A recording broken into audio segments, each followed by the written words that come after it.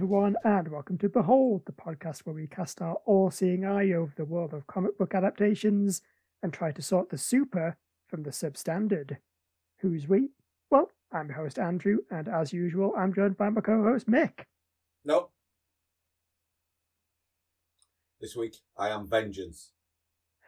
Okay, we'll do it again. Who is we? Well, I'm your host Andrew, and as usual, I'm joined by my co-host Vengeance. Actually, can I change my mind? Can I be Justice?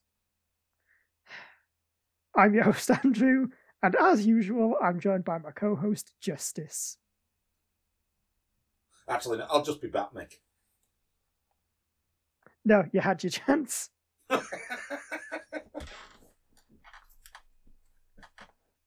I mean, as I say, you had your chance, which is, once again, assuming that I edit any of this out.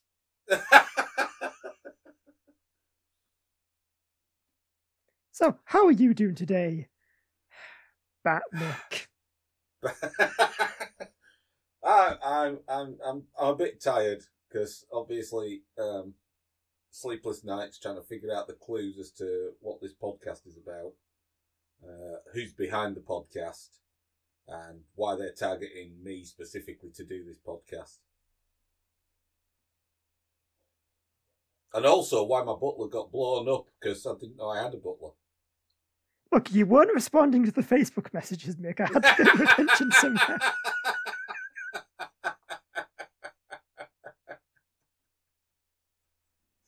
But no, other than that, I'm fine. Spent a fortnight watching The Batman, and I feel much better now. Well, there you go. I've booked a fortnight's holiday in the summer to watch the latest Bond film and The Batman again, back to back. Oh, I think you're going to need a good month for that.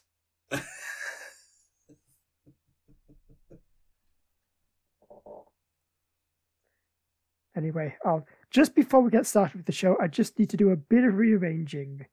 Because I decided, instead of my usual notes, I'd just spray paint the plot synopsis on the floor of my house.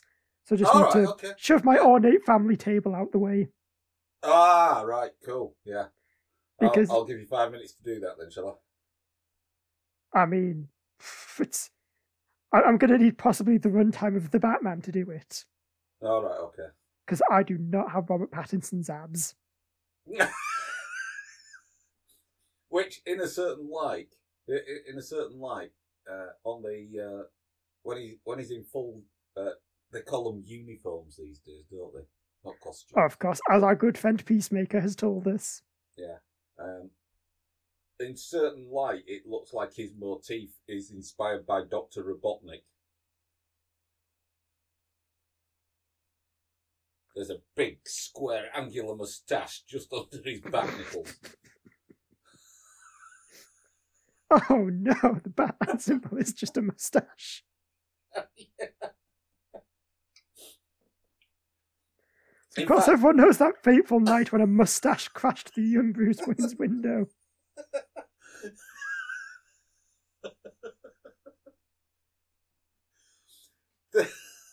He fights crime, but only in November. The thing is, when I was looking for the background image for the zoom element, I spotted this. There were about 4 or 5 photographs of Batman walking through what presumably a moonlit rooftop, and you couldn't see the bat symbol. That was fairly washed out. It was just this angular moustache type shape. Wow, they really went simplified with the bat logo. Oh, no, wait, hold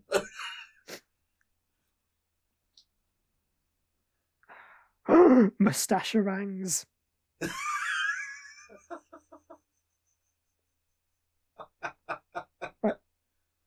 I was going to say if you haven't guessed, but you might not have guessed given the weird tangent you've already fallen off onto.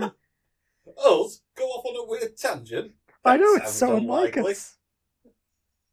So yes, today we are beholding The Batman, the 2022 film, directed by Matt Reeves, written by Matt Reeves and Peter Craig, and based on the name created by Bob Kane and the DC Comics character created by Bill Finger.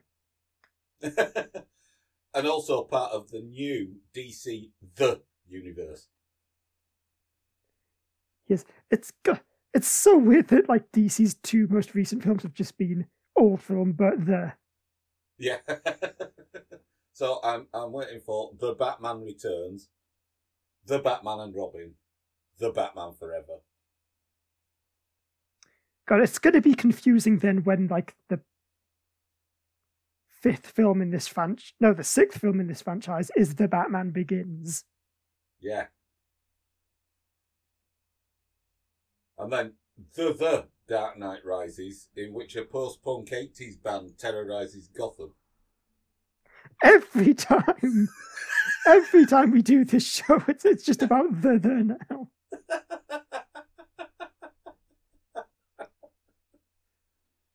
And I look forward to Halle Berry reprising her role in The Catwoman. I mean... Will I?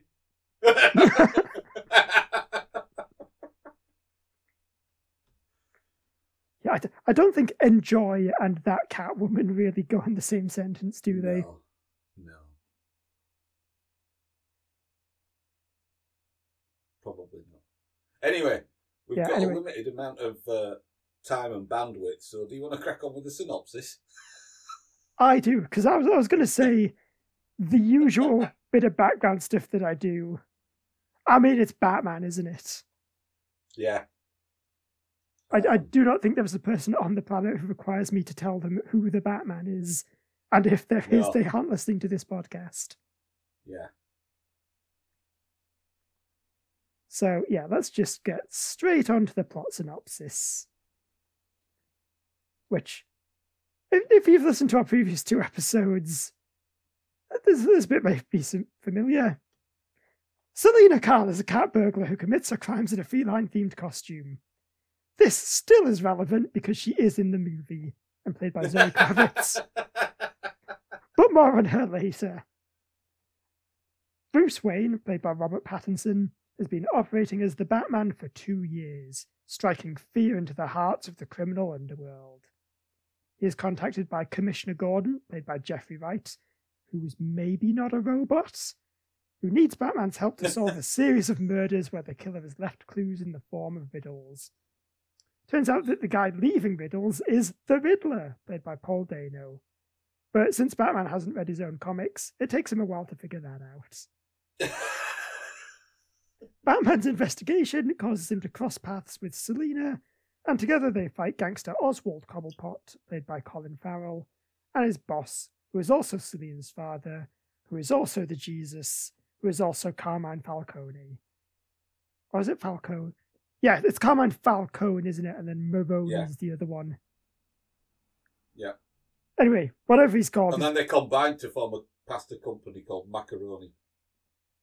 That's right. Anyway, he's played by John Turturro. As Falcone is being arrested, he is murdered by the Riddler. Batman traces the clues and unmasks Riddler as a forensic accountant called Eddie Nashton. Riddler is incarcerated in Arkham Hospital, where it reveals to Batman that he was inspired by him to wipe out all the corruption in Gotham. However, this is still all part of Riddler's plan, and bombs detonate around Gotham seawall, flooding the city. Batman realizes that Riddler's endgame is to send his minions to assassinate the mayor. He manages to stop them by punching them a lot, and then begins to help rebuild the city, vowing to inspire hope rather than fear. Also, there's so much other stuff, like there's a bit with a Batmobile chase, and there's some nightclub stuff, and also the Joker's there, because he's always there, isn't he? Yeah. You could almost say he's eternal. Oh, because he's old Bazakion. You see what I did there? Actually, yes. Based on my new theory of all films, Joker is now just the Eternal Druid when he was bored for a few days.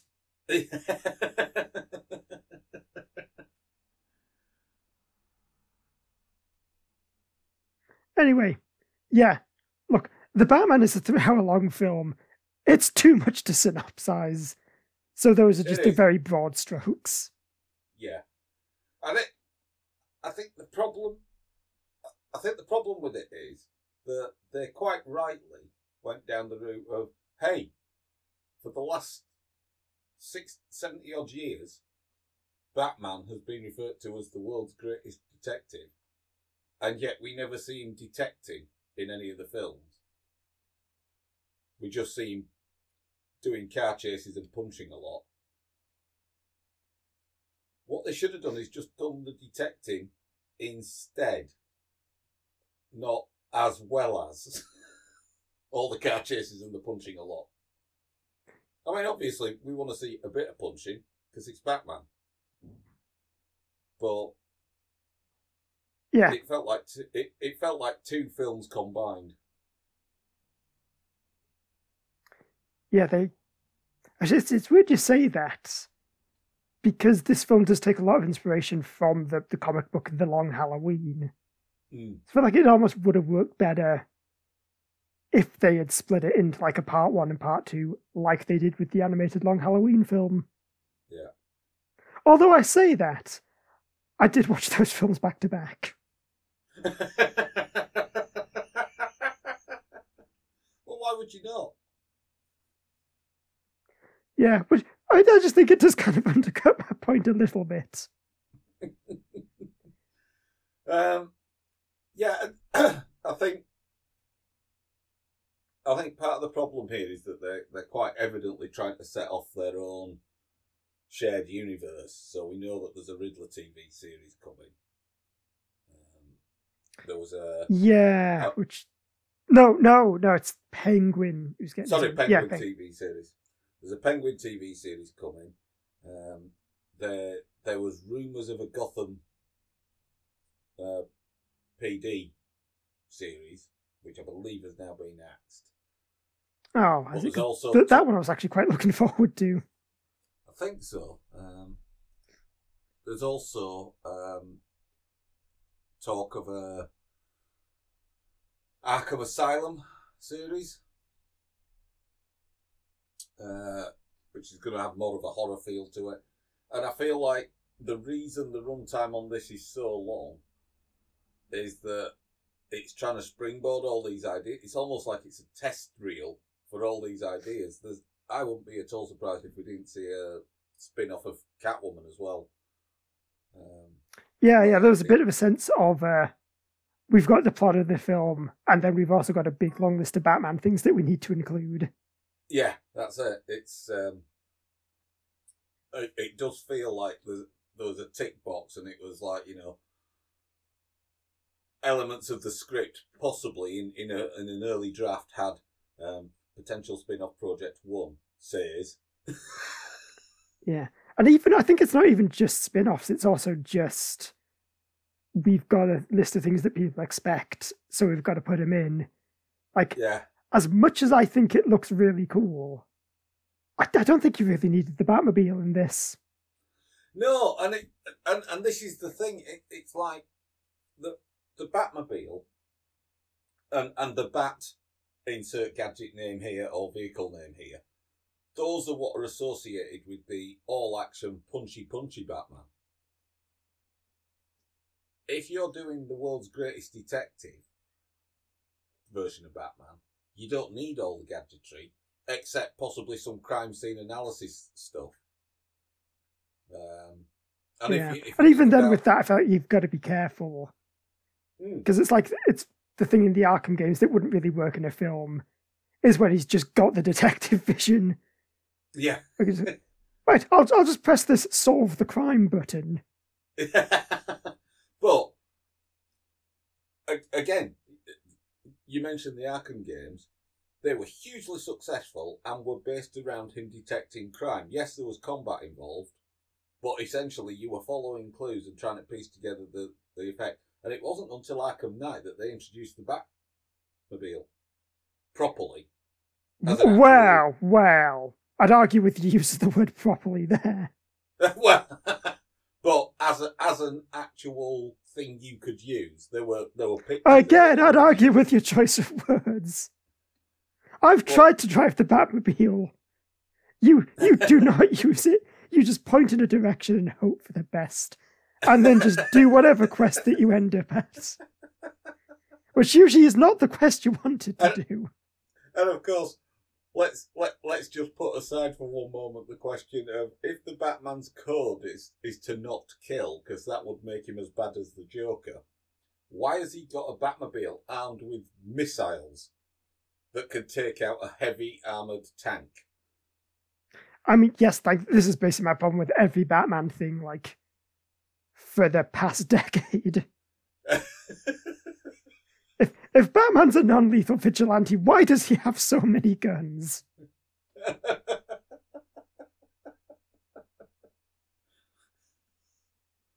Yeah, so... But yeah, so, where did you kick off your synopsis? You kicked it off with Selina Kyle. Yes. And yes, folks, in this film, Catwoman is Selina Kyle. The way it should be. I have no patience for other... Oh, I see what you did. Hey. So, I thought Zoe Kravitz was really rather good. Yeah, I'd say she was probably my favourite thing in this film. Yeah. She managed to do the same kind of cat-like, feline, graceful movement element that Michelle Pfeiffer did, but without going into the over-the-top feline features like actually washing like a cat. Yeah, and without the weird sort of like pendulum walk that Halle Berry does. Yeah. Yeah.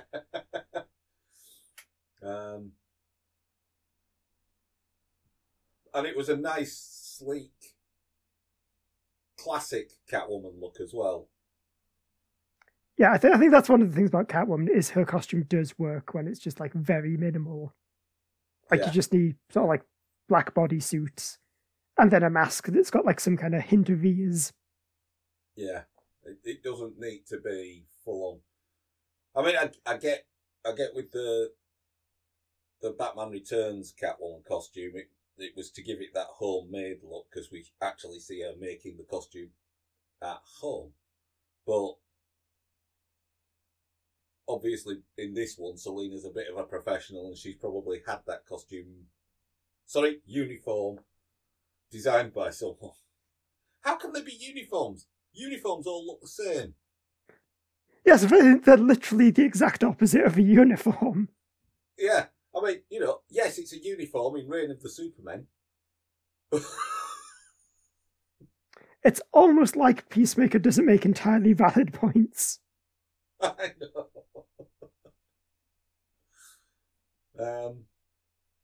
So yeah, Selina Kyle, very, very good. She can come back for a proposed sequel. Yeah, I mean, I think in general, kind of casting-wise, I thought everyone was very good. Yeah.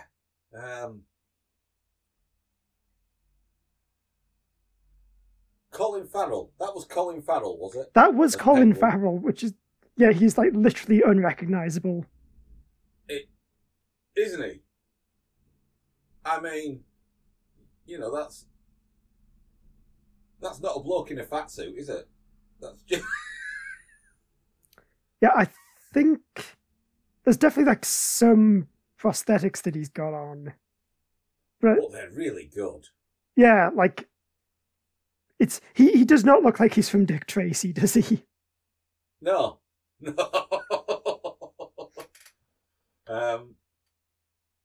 No, but it's true that there are films where they've been made up to look completely different, either aged, even in the modern era. They've been made to look aged, or they've been made to look oh, Mick. more rotund. Well, why did you have to remind me of Guy Pearce in Prometheus? And when you've looked at them, especially in these days of 4K presentation, you can tell that it's prosthetics that are doing it. Whereas with when Penguin Actually, appeared, I know what a good him, comparison. Like Chris Hemsworth in Avengers Endgame, like that. As Fat Thor. Yeah, exactly. I think that's very clearly a fat suit that he is wearing. Yeah. Whereas this was, I started watching The Batman, and the Penguin made his first entrance, and I thought Colin Farrell was supposed to be Penguin.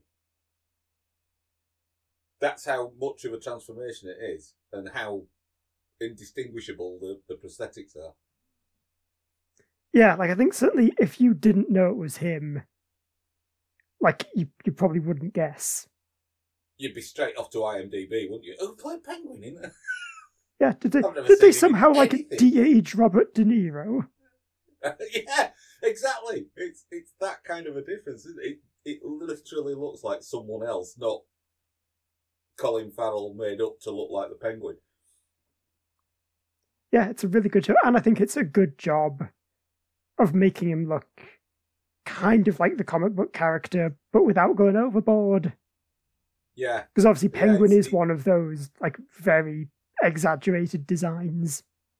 Yeah. I mean, I liked what they did with it in the Gotham TV series. Oh, yeah, I've seen that where he's more like a skinny guy. Where he's a skinny guy, he's got a funny walk because he gets injured early on. Oh, so he's got a waddle. His leg never properly healed, so he's got a waddle. But there's an explanation as to why he's called Penguin. He's got a slightly beaky nose, and he waddles because of this injury.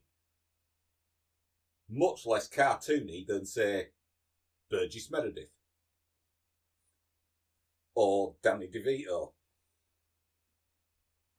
That being said, I can't wait for the sequel where Colin Farrell just has a load of trick umbrellas. Actually, I'd say that I would genuinely love if it starts off like we get the Batman, which is a very grim and gritty, serious film, and they just get gradually camper and weirder until they're just like the 60s Batman. Well, bearing in mind that this is that Patterson is playing the Batman 2 years into his career, and presumably Ben Affleck is Batman much later in his career. We need to have exploding robot penguins,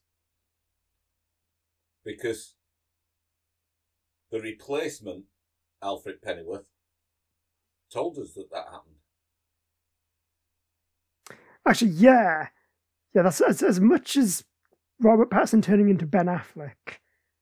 I'm not sure Andy Serkis is going to turn into Jeremy Irons. Well, I suspect that what they'll do is they'll retcon it, and maybe Alfred Pennyworth Senior doesn't survive the injuries he sustains in this film, and his son takes over and slowly ages into Jeremy Irons.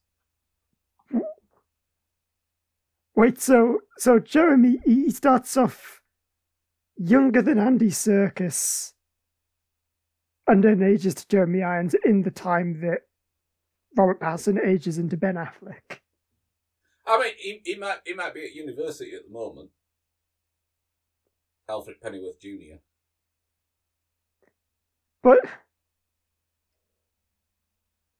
But surely that means that he has to be younger than Batman. Yes, but, and this is the crucial thing you've got to remember, he undergoes premature aging because comics. Of course.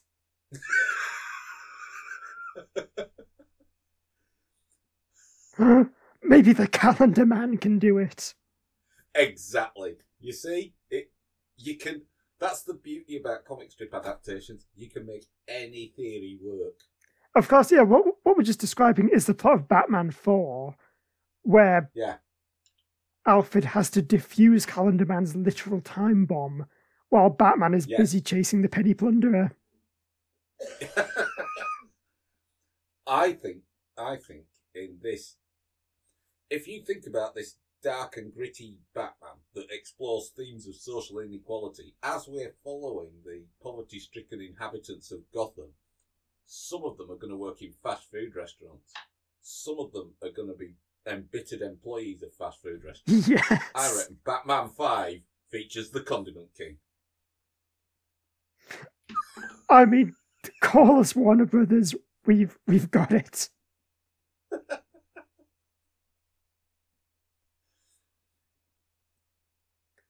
But yeah, no, I'll say... I can see the tagline now. Batman 5. Batman versus the Condiment King. The first villain who's as keen as mustard. Oh, dear.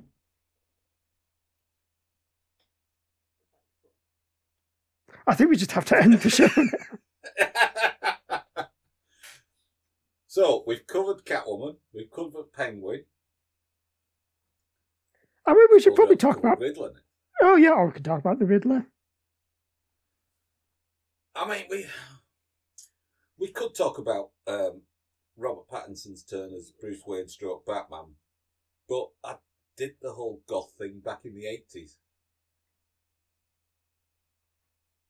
You know, when the only person who looked like Robert Smith from The Cure was Robert Smith from The Cure. Oh, no, you've got there first. I have to scrap a whole line of jokes.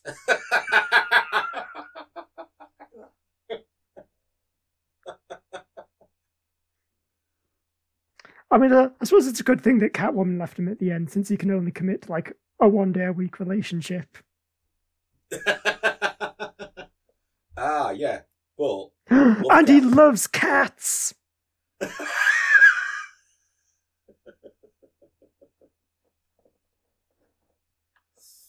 Okay, I'm done with those now.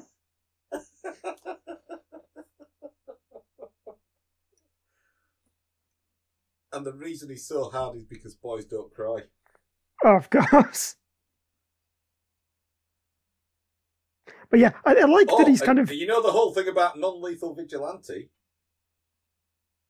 Isn't Ra's al Ghul sort of Arabic? He is. I'm trying to think where you're going with this. The Cure song Killing an Arab. Oh, I don't know that one. It's a good one. Huh? Google it. Not now, obviously. I mean, I'll pad out the entire bit. I mean, we'll also get absolutely destroyed by a copyright strike if we just play The Cure.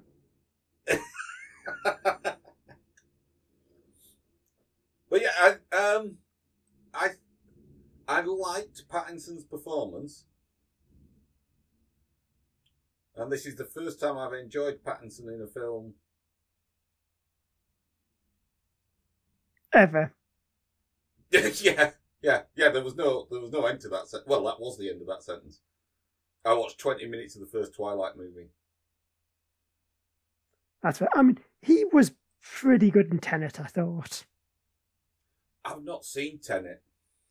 I really should. I understand it's difficult to understand, not because of the plot, but because of the dialogue bits. Yeah, I feel like it's hard to hear the dialogue, and the bits you do hear make it seem like you're probably best off not hearing the rest of it.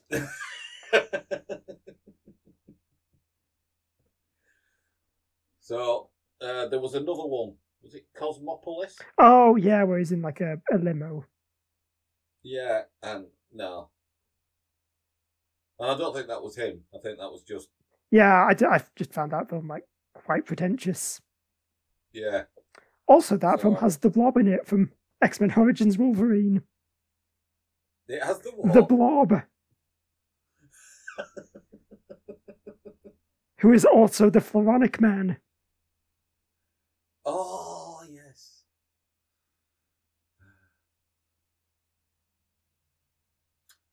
Right.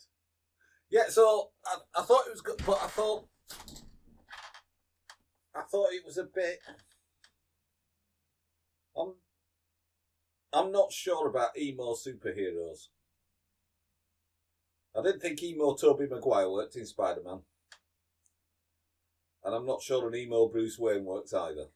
I don't know. I mean, I think if there's one hero that's going to be skulking about the house covered in dark makeup, I feel like it's Batman.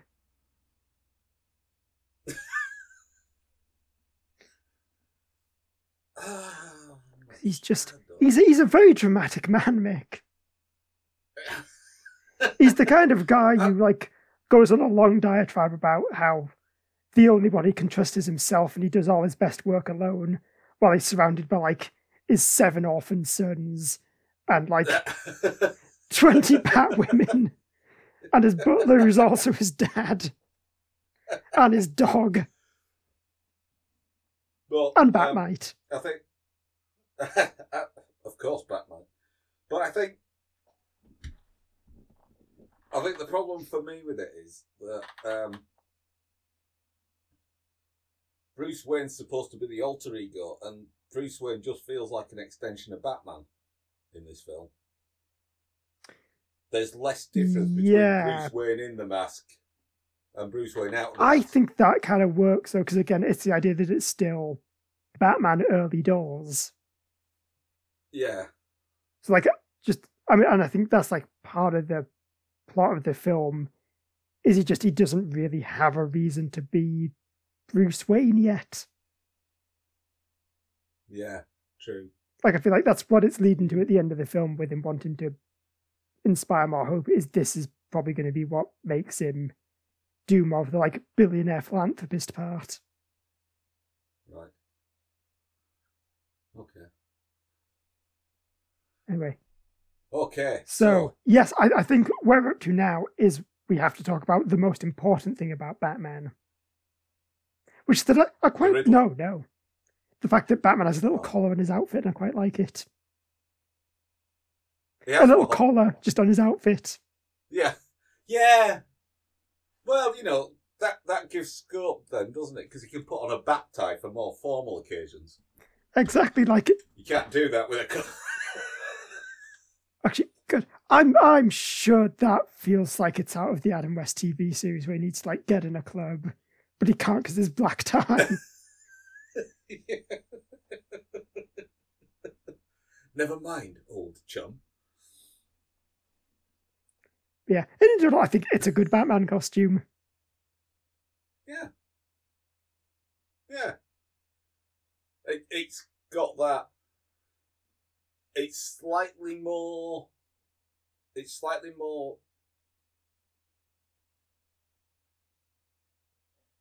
professional than a homemade uniform, because he's a billionaire. But it's also rough around the edges because it's clear he didn't really know what he was going for. Yeah, exactly. Like there's like bits on the gauntlets, like with the grappling hook, where you can kind of like see the mechanism. Yeah. It's not the polished thing that we get in like Batman '89 or like the Christopher Nolan films. Yeah, I liked it. I kind of like the performance with the reservations I had before about the duality wasn't really there, but because the thing is, Bruce Wayne has always been millionaire playboy Bruce Wayne or billionaire playboy Bruce Wayne. And you don't really get any sense of joy from our Pat's performance. It's not like Bruce Wayne's enjoying life as a billionaire. Yeah, but again, I think that's part of the point of the film. It's kind of saying that's why he does need to do stuff like that. Because it doesn't work when you're just an angry, punchy man. Angry, punchy man. I also like that, because it's like it's giving Zack Snyder's Batman a deliberate middle finger. It's like, right, Snyder fans, the thing you like, this is why it's bad. And I think the beauty of this is, because let's be honest, when Michael Keaton donned the Batsuit in '89, we were promised a darker, grittier take on Batman.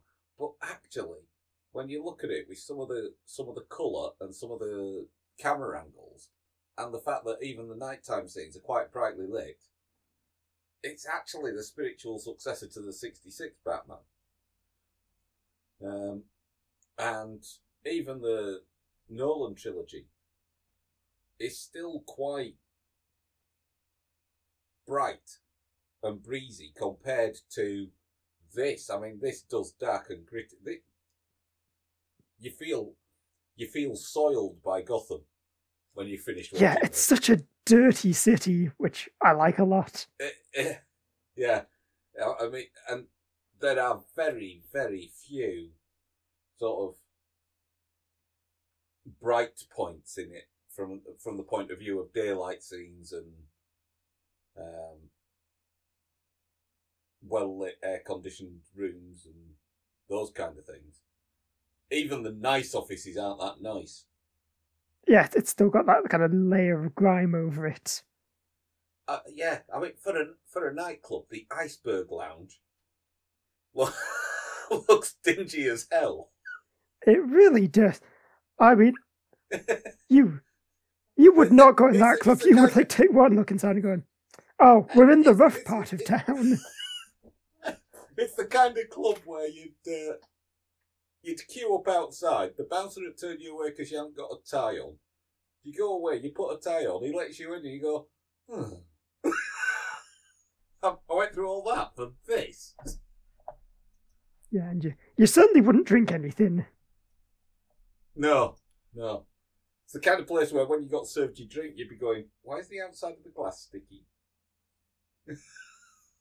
But yeah, this is a Gotham City that I can believe is like the Gotham City from the comics, which has multiple hidden societies buried underneath it, and is also built on top of an actual demon. Yes, it is that kind of a. It's a Gotham that asks the question: is it the crime that turns Gotham into the city it is, or is it the city that turns the criminals into the criminals they are? Yeah, and I think that the film definitely does that very deliberately, like some of the dialogue as well. Like they always refer to Gotham kind of like it's a living thing. Yeah. And that's cool. That's what I want from a Batman film. Yes. Yeah, this is it. We want it to be. We want it to be a dirty series that. A dirty city that. Because if you put it in the context of the angry, fighty Batman that we're used to, it's only a city like that deserves that kind of vigilante justice. You know, when someone as sort of single-minded and vicious as the Batman is your only hope of salvation, the city itself needs that. There should be no light points. There should be no havens in that city. Yeah. It should be like Sin City. I was going to say, I guess it's the kind of city you get when you name one of your streets Crime Alley. Yeah. Yeah. Which really, Thomas, if I were you, I would not lead my family down there. No. We're going to take a shortcut. Oh, where through? Crime Alley. No, it's just a name. I mean, in his defense, I guess gunfight. All of Gotham is just Crime Alley, isn't it? Yeah, it's just off Gunfight Avenue. And Stabbings Lane. On the way to Mugging Square. I mean, to be fair, we're almost building like a Discworld type thing, where just all the crime has like its defined districts. Yeah. Oh, you must be in the Indecent Assault Quarter. Oh, now hold on. Now, you did do a stabbing in Gunfight Square, so you are going to have to get fined for that. Yeah. God, really brings a whole new meaning to... But Crime Alley's just a free-for-all. You can do anything there. It's like international waters.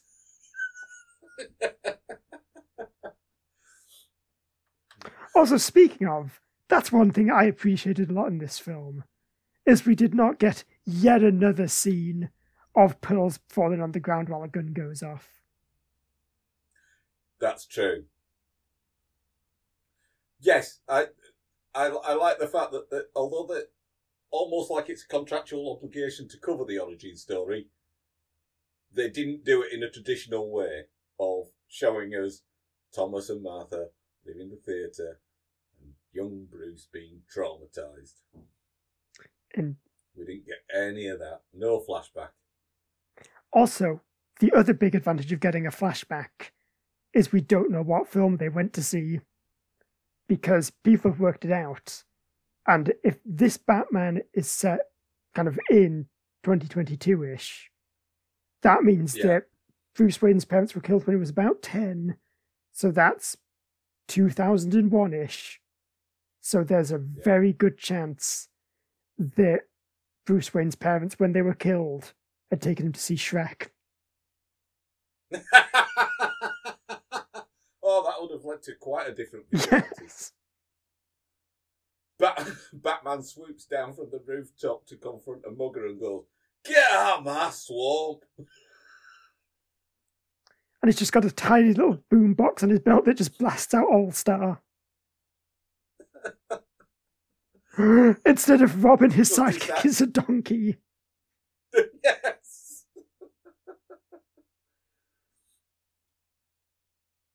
Catwoman is played by Princess Fiona. And at night, she also turns into a Batman. Yeah. And the villain's played by John Lithgow, though. Ooh, that I do like. I mean, then it could be just like the one good season of Dexter.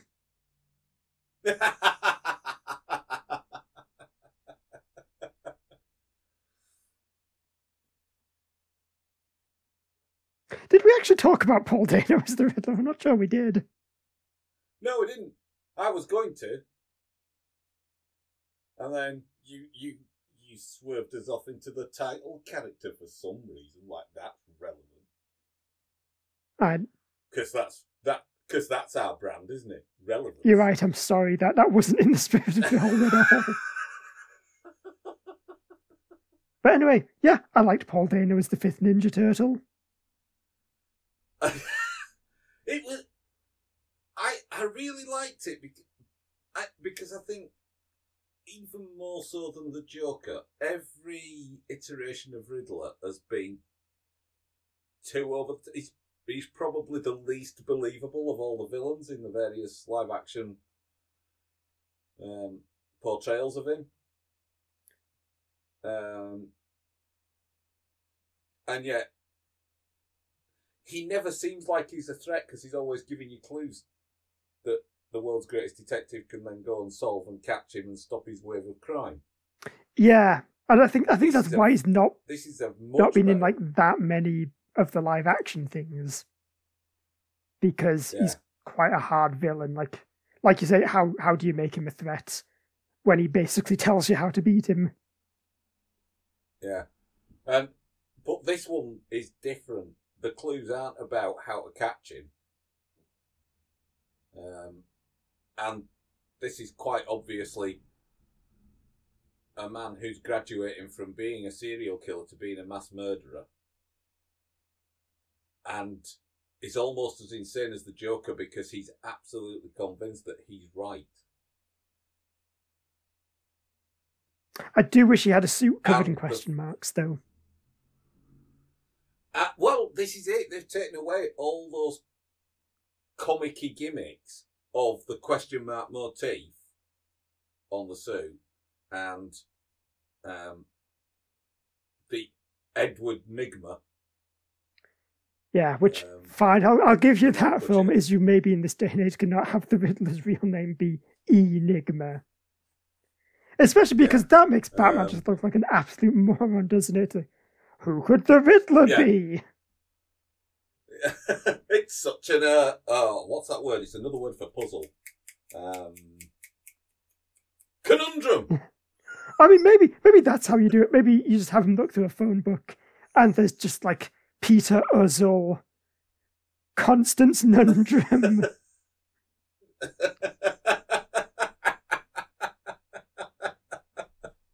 Yes.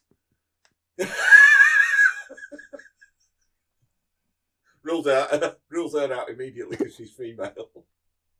Arthur Logic Puzzle, because look, sometimes you run out of.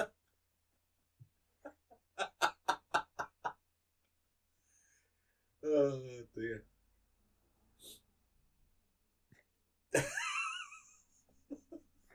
But yeah, I liked that they managed to strip that away, but still made him feel like the Riddler and like more than just some guy. Yeah, and I think I've come across that alter ego name before. I think I've seen something else where Riddler's being called Nash or Nashton. Yes, I think they started doing it in the comics. I'm not sure if it was like the New 52 or before then. But yeah, it was similar to this. It was one of those things where it's just, no, even for this, it's a bit silly to have a man called the Riddler whose real name is Edward Nygma.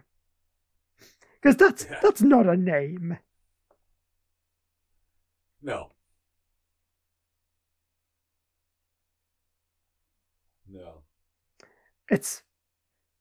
To be fair, it's not as bad as the one story I remember where they tried to give Joker an origin and decided that his real name was Joseph Kerr. Oh, God, no. No. I mean, I'll accept Blackagar Boltagon, but that's too far.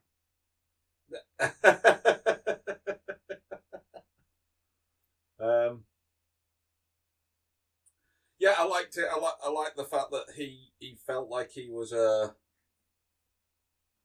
level 1 threat, whereas it put this portrayal of Riddler, I think, makes him more on an equal footing with Joker, because traditionally in the Batman movie franchises, it's been the Joker and every other villain. Catwoman sits slightly separate from that because she flips and flops between ally and villainess. But yeah, I think actually, yeah, that's probably even more than what we've talked about. That's where the biggest problem for the Riddler is that traditionally he is Batman's smartest villain, but then you get this idea of no, the Joker has to be the best at everything. And so suddenly there's not really a place for him. But yeah, I'd have to say I'd like it in a sequel if maybe Joker's like got the overall plan, but Riddler's the guy who can actually put things into motion. Yeah. Yeah. A bit, well, they've done that in the past with Two-Face, haven't they? That Joker's been controlling Two-Face. Yeah, because that was basically Dark Knight, wasn't it? Yeah.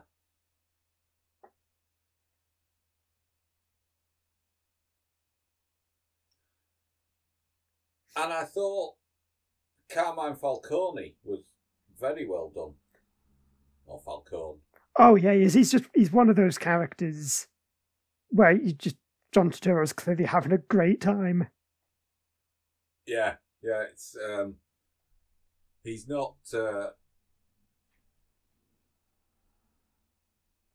over the top. It's not like, hey, this is how I would have played it had I got that role in Goodfellas or The Godfather. This is very definitely, I know who Carmine Falcone is. I absolutely know who he is. And to make him look like the usual Batman masked villain, I'm going to wear sunglasses all the way through it, regardless of how dark the room is. Yes, in a film set almost entirely at night, he wears nothing but sunglasses.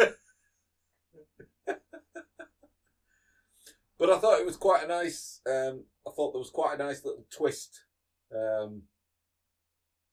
in the retelling of the origin story for Batman, and also in the relationship with Selina. Yeah, which again, I'm not sure if it's from The Long Halloween or it might be from Dark Victory, which is like the sequel series, but that's a thing that's taken directly from the comics. Yeah. But yeah, it's good because it makes her like a more central part of the plot. Yes. Yeah. Because I think it's a problem. Circus's Pennyworth I've got a problem with. And I don't know why. It's something I can't put my finger on. I think it's because, with the exception of Sean Pertwee's action Alfred in Gotham and the Pennyworth that we see in Pennyworth the series, ever since Michael Gough was Alfred, he's been a sort of warm, friendly, almost grandfatherly figure. And Andy Serkis isn't. You don't get that. You don't get the feel of the same bond between him and Bruce that you do with some of the other iterations of Alfred. So I think that's something I'm probably going to need a few films before I'll know how I think about it. Because it's, again, I don't know if that's maybe, again, something they're going to build towards. And it's possible. It just... Normally it's a character that you warm to immediately. Yeah, I just think my problem with Alfred in this for me is just that he's not really in enough of it. Because obviously he gets blown up partway through until he's out of action for a big chunk of the film. Yeah. So I feel like maybe if there'd been a bit more like about the kind of strained relationship between the two, it might have settled in a bit more rather than, like you say, just being a bit, well, how come he's not like the Alfred I know? Yeah.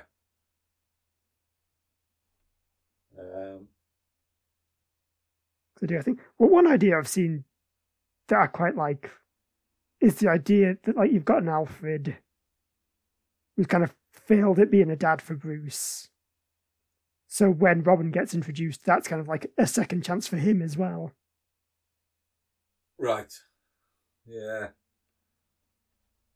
But it's one of those things, like, is there too much other stuff going on in this film to give him the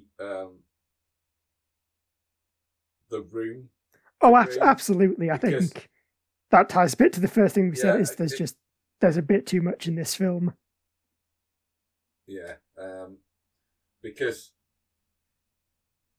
it's like we talk when we're doing the TV series bits of Behold. It's that thing of, no, I don't want to wait till episode 6 for you to get good in some aspect of this show. I want you to be good from like episode 1 or 2. I'll allow you episode 1 for setup and world building, but by episode 2 I should know exactly where we're going. Yeah, because I mean, even Peacemaker episode 1 was just a lot of setup. Yeah. Which is understandable because some people won't have seen The Suicide Squad. So you've got to do some world building. And even people who have, you've got to go, this guy who was like an irredeemable arsehole in Suicide Squad, this is why you want to watch a whole TV series about him. Yeah. Still sore it's not Weasel. But not Weasel yet. James Gunn has said there's more spin-offs in the works.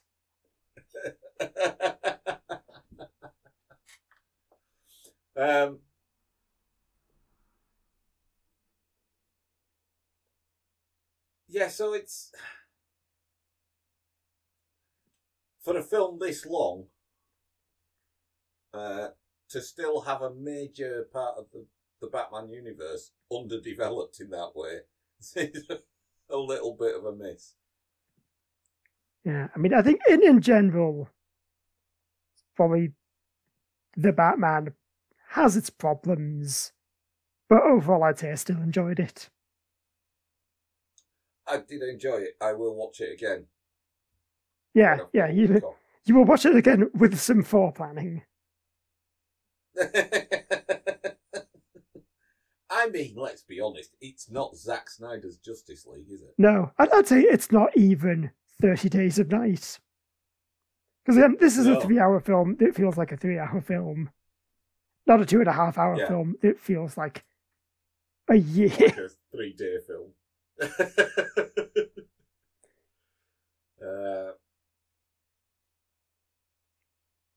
So, shall we? And I like. Well, I did like the supporting characters, the way that they were built up, the way that they built up the layers of corruption in Gotham's hierarchy, from the district attorney through to the mayor, through to the hints at a dark past for the Waynes and stuff like that.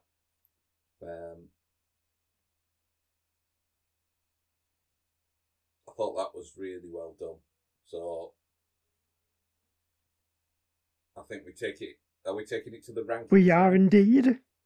I was going to say take it to the ranking zone, but I don't like that. I don't like that at all. No. So, yeah, it is time for the Batman to go on our list of comic book films. Going from A History of Violence at number 1, all the way down to Nick Fury, Agent of S.H.I.E.L.D. at number 34. You mean 35? Yeah, I mean 35, let's be real.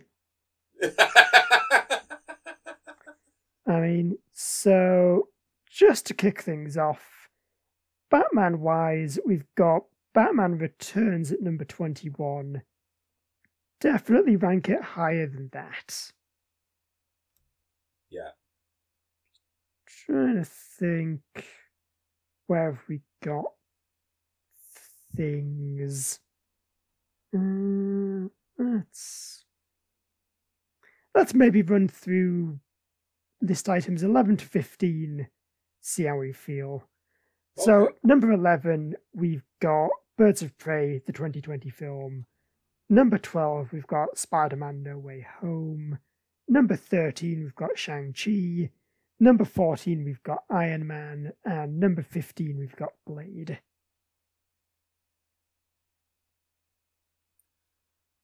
I personally preferred The Batman to The Neverending Story 4. I mean, Shang-Chi and The Legend of the Ten Rings.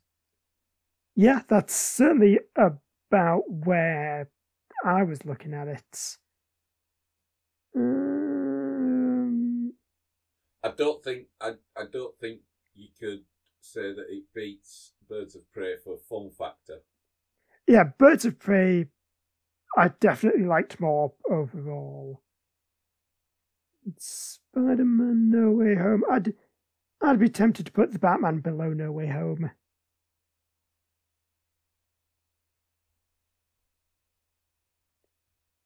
Unless you disagree.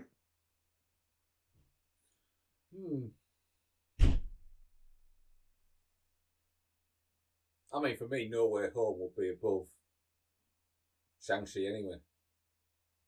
Well, it is. Yeah, that's what I mean. We've got Birds of Prey at 11, No Way Home at 12, Shang-Chi at 13. Yes. As long as it's above Shang-Chi and Nick Fury's at 35, I'm happy. Okay, well, let's put the Batman in as our new number 13. Unlucky for some, but not for the Batman. I guess unlucky for the Riddler. Actually, it's kind of unlucky for the Batman because Batman Returns has been pushed further down now, hasn't it? Oh, yeah. But a different Batman to this Batman. An older Batman. Indeed, a Batman from a different part of the multiverse. Actually, you know what? I'm almost tempted to What? Switch things around and put the Batman above No Way Home. Because No Way Home has kicked off this whole, we're going to bring back all the characters from all the old films. What's that? Did you not watch this, like, one film from several decades ago? Tough luck. It's all important now. You better go back and watch the Batman 1940s movie serials, because they're going to be critical for the next DC event. We found the one surviving actor from them. And he's going to reprise his role of Goon number 37. Yep, for Crisis on Infinite Earths, the movie.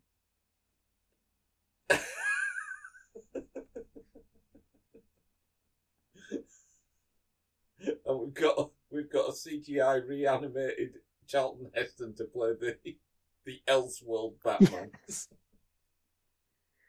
It's finally the fight everyone's been waiting for. Cancelled TV series Swamp Thing versus terrible movie Swamp Thing.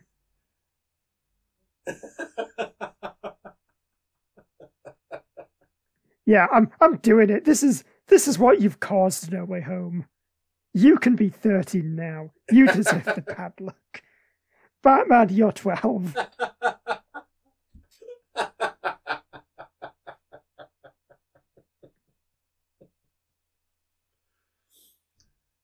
Right, well. Indeed it is.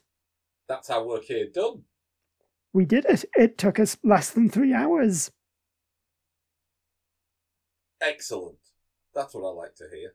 And what I'm sure the listeners like to hear is that that's about it. No, wait. I was just using that as a segue, but I feel like I shouldn't say that what the listeners want to hear is that the show is finished. Oh, are you going to do a post-credit sequence now? Is that what you're going to do? Oh God, do you have like the weird website set up that we can link to?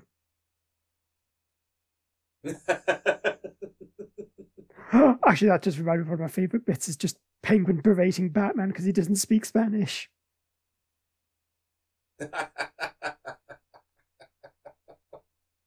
Anyway, that is about it from us. If you want to listen to more, you can find all our episodes on the feed or wherever you get your podcasts. And if you subscribe to the show, you'll make sure you never miss an episode. If you want to get in touch, our email is beholdpod@gmail.com, or you can follow us on Twitter @beholdpod. Also, if you're a fan, we'd really appreciate it if you left us a review on your podcast app of choice, or just recommended us to a friend. It's the best way for us to grow the show and reach new listeners. So, that's everything. Until next time, I've been Andrew. And I've been Meg. So long, and thanks for listening.